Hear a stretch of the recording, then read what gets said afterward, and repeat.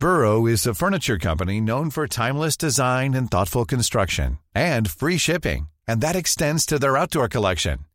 Their outdoor furniture is built to withstand the elements, featuring rust-proof stainless steel hardware, weather-ready teak, and quick-dry foam cushions.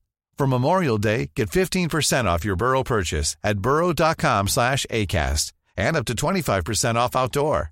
That's up to 25% off outdoor furniture at burrow.com/ACAST.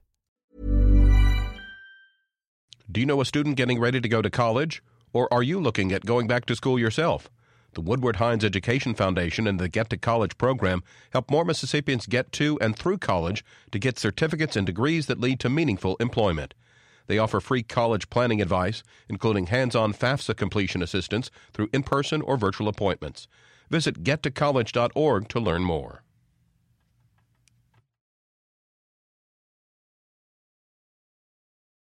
Support for MPB comes from the University of Mississippi School of Education with 100% online master's or specialist degrees in fields like teaching, leadership, higher education, and more.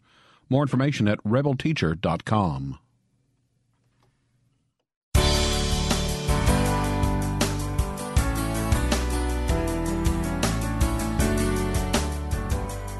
It's 8:30 on Wednesday, July 18th. I'm Karen Brown, and this is Mississippi Edition on MPB Think Radio. On today's show, could the age of Mississippi's new auditor mean more opportunities to come for millennials in the state? Then find out why a new study shows black women graduating with more student loan debt than their peers. And after a Southern Remedy Health Minute, we'll hear from the state treasurer on training for teachers educating their students in financial literacy. That's all coming up.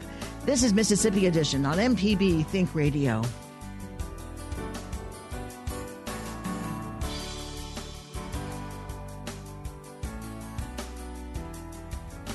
Mississippi has a new state auditor.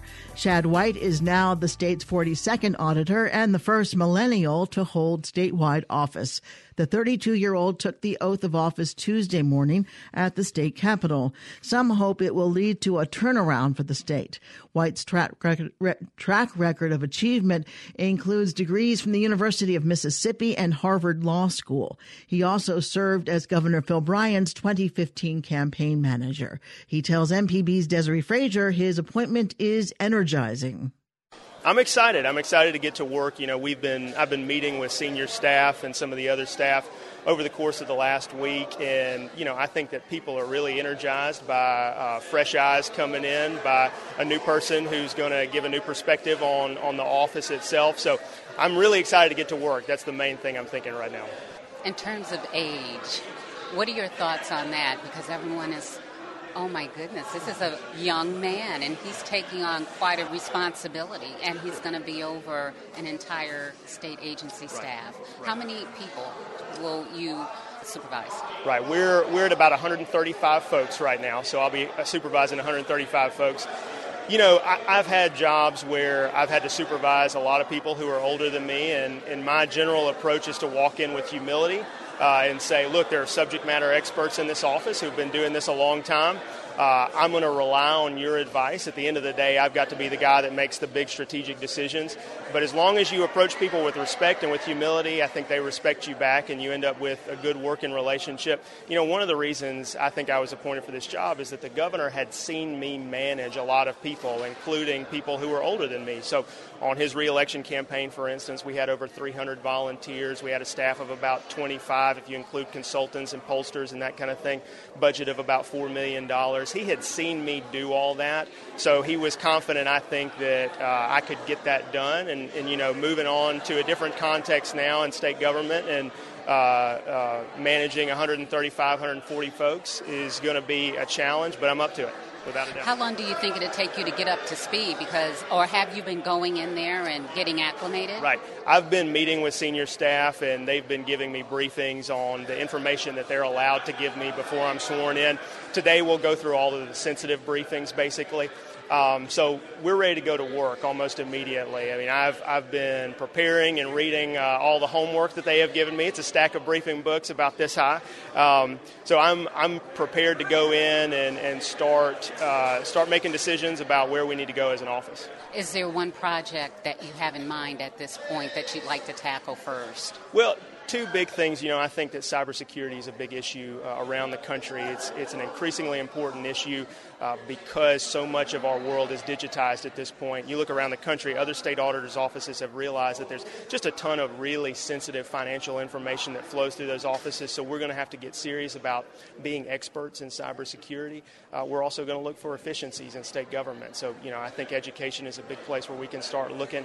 And really, the most important function of the state auditor's office is to make sure that when people steal taxpayers' money, we hold them accountable. So we're gonna keep pressing the gas on that front, keep pressing the gas on our investigations, and do what is necessary to hold folks accountable. Governor Bryant says he hopes to appoint more millennials to government service. I think as we look at Mississippi's future, it's about those in the next generation that can take that leadership charge, and Shad White is one of the best to do that. I think when it becomes time for the responsibility to be passed, leaders in the government today need to be able to do that. So we have a lot of people serving. Age doesn't make a difference. It is what they have accomplished and what they can accomplish in the future, and I think Shad White's going to accomplish great things for us. Governor Bryant says he looks to see more millennials in the state.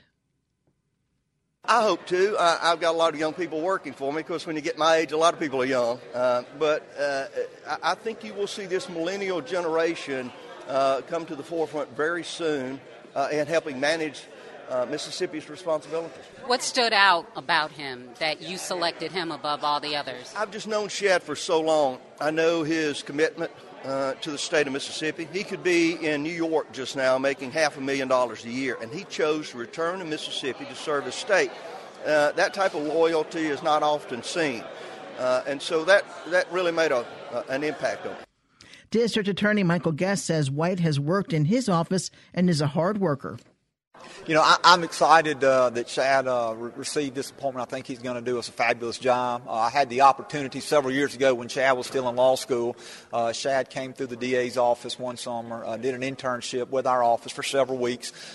During that time, I saw his work ethic. I saw how he was able to help us prepare for the case and how hard that he worked. And so I know that he's going to carry that same work ethic forward, and that Mississippi is going to have an auditor that we can be proud of.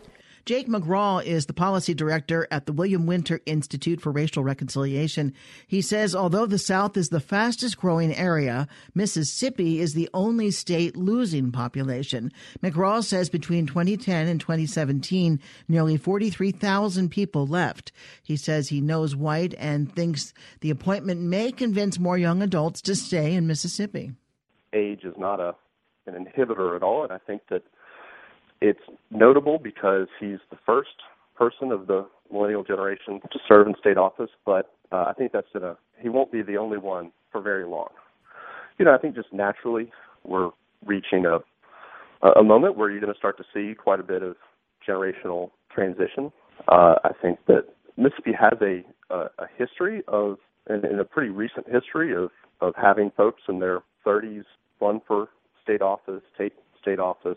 In the 1980s, after Governor Winter, some of his young staffers ran and were elected. Ray Mabus was elected governor in his 30s.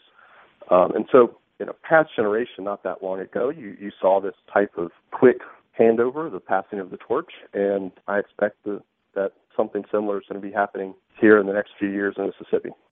Shad White replaces outgoing state auditor Stacey Pickering. Coming up, find out why a new study shows black women graduating with more student loan debt than their peers. This is Mississippi Edition on MPB Think Radio.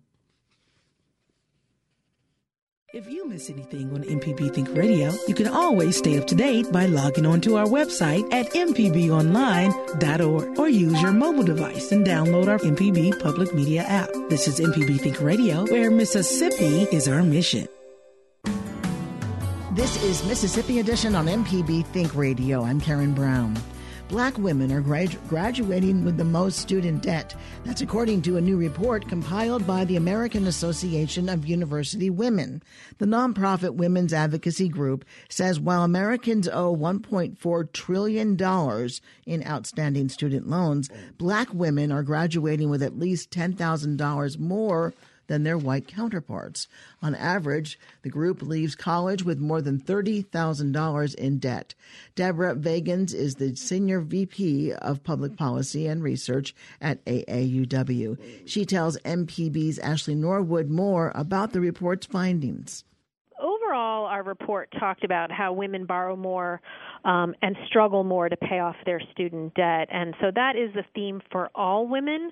But in particular, Black women graduate with the most debt, so approximately $30,000 as compared to $22,000 for white women and $19,500 for white men. Black women and Latinas, they graduate with the most debt. They have the biggest wage gap in the workforce once they graduate, and they have the most difficulty paying back the loans. There's a variety of reasons for that. So first is that they have to take out more loans on average. There are the families have less to contribute. The students themselves have less personal income to contribute.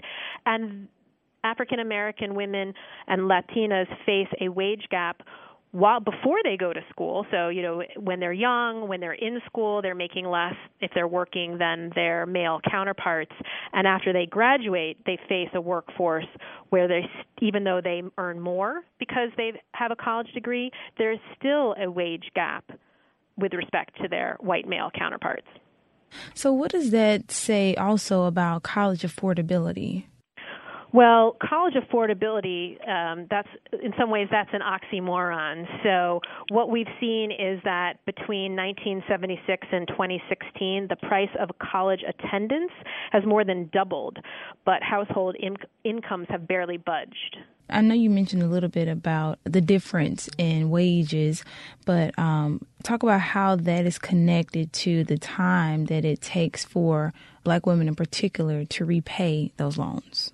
Black women take more time than students on average to pay back the loans. So for women overall, it takes an extra 2 years. And for Black women and Latinas, it takes even more time than that. And they have the most trouble paying off the loans, not just duration, but what happens during that time is interest compounds, and they're in a workforce where they're still not reaping the rewards that they should be from their college degrees. So they've got less money to pay it back, more time. It takes more time to pay it back, and they're accruing interest all that time. So household incomes overall haven't really budged. I think there's been a 21% increase in the median household income since 1976, but there's been a 148% increase in the price of college attendance since 1976. What are some things that can reduce this student loan gender gap? There's a lot of recommendations that we think are very important. First, we've got to safeguard and expand Pell Grants for low-income students. We have got to increase aid for low-income students overall and make sure that we're increasing state and federal funding of public colleges and universities, which are more affordable for students. There's other things beyond funding and aids and grants that we should also be looking at. So we should be providing institutional support to help traditional and non-traditional students successfully complete college degrees. So things that you might not normally think of, like providing on-campus childcare, helping with the cost of things beyond tuition, like books and supplies and housing. We also have to have strong income-driven repayment options, like student loan, public service loan forgiveness programs. And those are the things around education and affordability, but there's also things to address the wage gap itself. So we need to be bolstering economic security and opportunities for women by helping to close the wage gap, and there's several different ways we can do that. There's federal legislation pending in Congress called the Paycheck Fairness Act and another one called the Pay Equity for All Act. Those two pieces of federal legislation would give women new tools to help close the wage gap. The states are pushing for pay equity laws as well that are very important to helping close the wage gap. And finally, we're encouraging employers to voluntarily change practices because we've learned that it helps their bottom lines when women are being paid equally. And the last thing that AUW has been working on to help close the wage gap is empowering women to negotiate their own financial futures through salary negotiation training. Deborah Vagans with the AAUW, thank you again so much for your time today. Thank you. It was a pleasure. Mississippian Wanaki Taylor is a compliance officer in Jackson and graduate of Jackson State University at the undergraduate and graduate levels. She tells MPB's Ashley Norwood her loan payments average $700 each month. I started immediately, like 6 months after I finished my bachelor's, and then it got a little overwhelming, so I put them back in deferment, and then I went back to school, so that automatically puts them back in deferment. It wasn't affordable based on the job you were working at the time? No, it wasn't at that time. When I first graduated, I didn't find anything immediately in the healthcare field, so I was working 2 part-time jobs, which were, kind of equal to full-time job, but it was still like minimum wage. And so it became overwhelming trying to pay attention to those adult responsibilities. Some folks may say, you can pay that off. But what are some other factors that play into making it difficult to pay back? You have a mortgage, have car notes, have insurance, not just your car insurance, but homeowners insurance, have life insurance, have health insurance. And all of that adds up. So if I'm paying already out of pocket $1,900 a month in just necessities, which is just insurance and bills and lights, gas, water, then to add on another $800 can be a lot. And I decided I didn't want to take on any more debt. That's one of the reasons why I didn't finish, because it was going to be like another $20,000 just for my dissertation. Wanaki Taylor with our Ashley Norwood. The full report is available online at aauw.org. Coming up, a Southern Remedy Health Minute. Then we'll hear from the state treasurer on training for teachers educating their students in financial literacy. This is Mississippi Edition on MPB Think Radio. I'm Dr. Jimmy Stewart, professor of pediatrics and internal medicine at the University of Mississippi Medical Center, and this is a Southern Remedy Health Minute.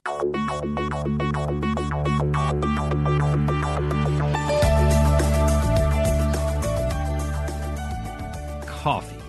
Good, bad, ugly. What's the lowdown on coffee? So is it good or bad? And this is a long-term study. So this looked at 14,000 Americans. That's a pretty big study. This was looking at 26 years. So what happens, particularly when you drink larger amounts of coffee? So for those 14,000 people, those who drank at least 3 cups or more a day of coffee, they were 21% less likely to be hospitalized for liver-related illnesses. Now, we don't know why, and again, this is not a cause and effect. Don't go out there and start drinking the whole pot. There may be some good reasons why you don't need to do that. If you've got high blood pressure or if you've got an arrhythmia in your heart or an abnormal heart rate. If you are drinking coffee, then maybe you're less likely to be hospitalized or have liver problems.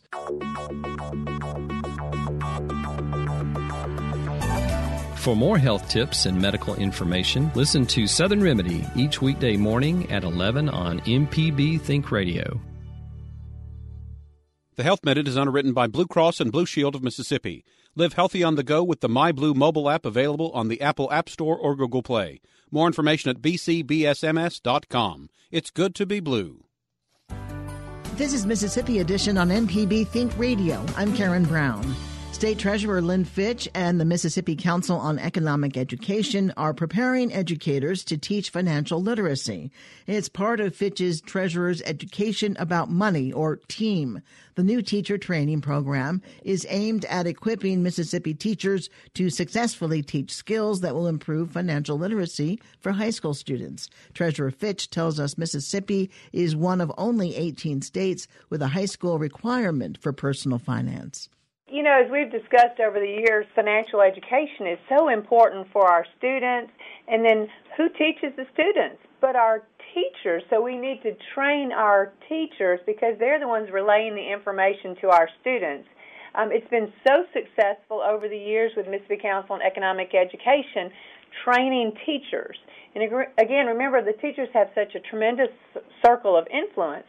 And so over the last 3 years, you've had over 1,200 teachers trained across our state, and that's so imperative to the future in getting that information to the students.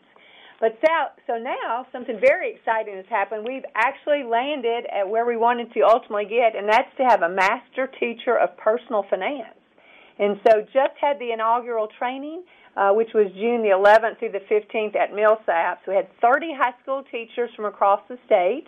The curriculum was developed by the Federal Reserve Bank of St. Louis, Memphis branch, and the Federal Reserve Bank of Atlanta and New Orleans, and then it was taught by Mississippi Council on Economic Education. So what a great next level offer for our teachers. Treasurer Fitch, is this an accredited position for the teachers? Well, they get a certificate. It's a professional development for these teachers. At the same time, they also get their continuing education units, which is very important for our teachers as they attain those every year. Why these 30 teachers? What do they normally teach in their schools? So these teachers applied for this opportunity to get their master teacher of personal finance. Many of them teach a variety of different courses throughout their high schools. Could be economics, could be business development, could be personal finance. So they have the opportunity to thread personal finance through whatever class that they might be teaching. What a great group. I had the opportunity to speak with them. They're so excited, again, about this opportunity to serve in the capacity that they are now well-versed, well-trained in personal finance, and now can provide that information to our students. Financial education will become a requirement for high school students. Is that right? Yes. Again, it's so exciting to have the opportunity to discuss this. For many, many years, we've not had any requirement for personal finance. And my office has worked so diligently with the Department of Education over the last several years, and we've implemented the TEAM, Treasurer's Education About Money program and initiative, and certainly Department of Education was a tremendous partner. And so now they have just passed that it will be a high school graduation requirement with personal finance. It'll be part of the college and career readiness class. And so it'll be implemented 2018-2019 school year with some pilot schools like Northwest Rankin High School and Gulfport High School, probably put in the senior classes or possibly juniors. And then the next year, again, what a great opportunity to see this come to reality, because all schools will provide financial education through their college and career readiness class, and it will be a requirement before they graduate. This is a one-semester class? I think it depends on how the schools decide to implement it, and I think the pilot will be very determinative of it. If it's 2 semesters, or if it's the 2 semesters in their senior year, or if it's a semester in their junior year and one in their senior year. So I think they'll be kind of looking through that and trying to flesh out where's the best way to land and to craft those type of semesters. But again, it's so exciting. You'll have these master teachers out there who will be training. And the other thing that is so tremendous is this course will make Mississippi the 18th state in the nation to require personal finance before they graduate. Give us an idea of what the curriculum entails. Well, they're going to be working on it as they go through the pilot program. But certainly what they've been doing over the last several years is they've partnered with a variety of schools. They'll be talking about credit scores. They'll be talking about mortgages, insurance, savings, how they provide and look to college loans. It's certainly a great opportunity for upward mobility as they have this discussion. And it will include everything from lifelong savings to becoming banked, to credit cards, truly what is debt. And as you remember, we are in a position where we need to change the financial culture of our state. So this begins to truly make a positive impact across the students. It sounds like a lot of adults should be taking this class as well. Given what you've just said, will be covered. I know. And, that's certainly on the horizon.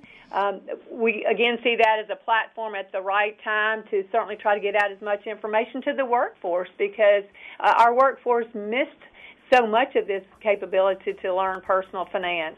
And so hopefully we'll see some of that maybe roll out as well, because, again, that would be beneficial to the long-range plan to change the financial culture across our state. Again, this is called the Master Teacher of Personal Finance Program, and we've been speaking with Treasurer Lynn Fitch. Thank you, Treasurer Fitch. Thank you. Always enjoy being with you. Thank you for having me. Hear this conversation again whenever you want by subscribing to our podcast. Just search for Mississippi Edition in your favorite podcasting app. Stay tuned to MPB Think Radio for a full slate of Mississippi-based programs all morning long. Coming up at 9 o'clock, it's Fix It 101. Then at 10, Everyday Tech. At 11, stay tuned for Southern Remedy. And join us again tomorrow morning at 8:30 for the next Mississippi Edition, only on MPB Think Radio.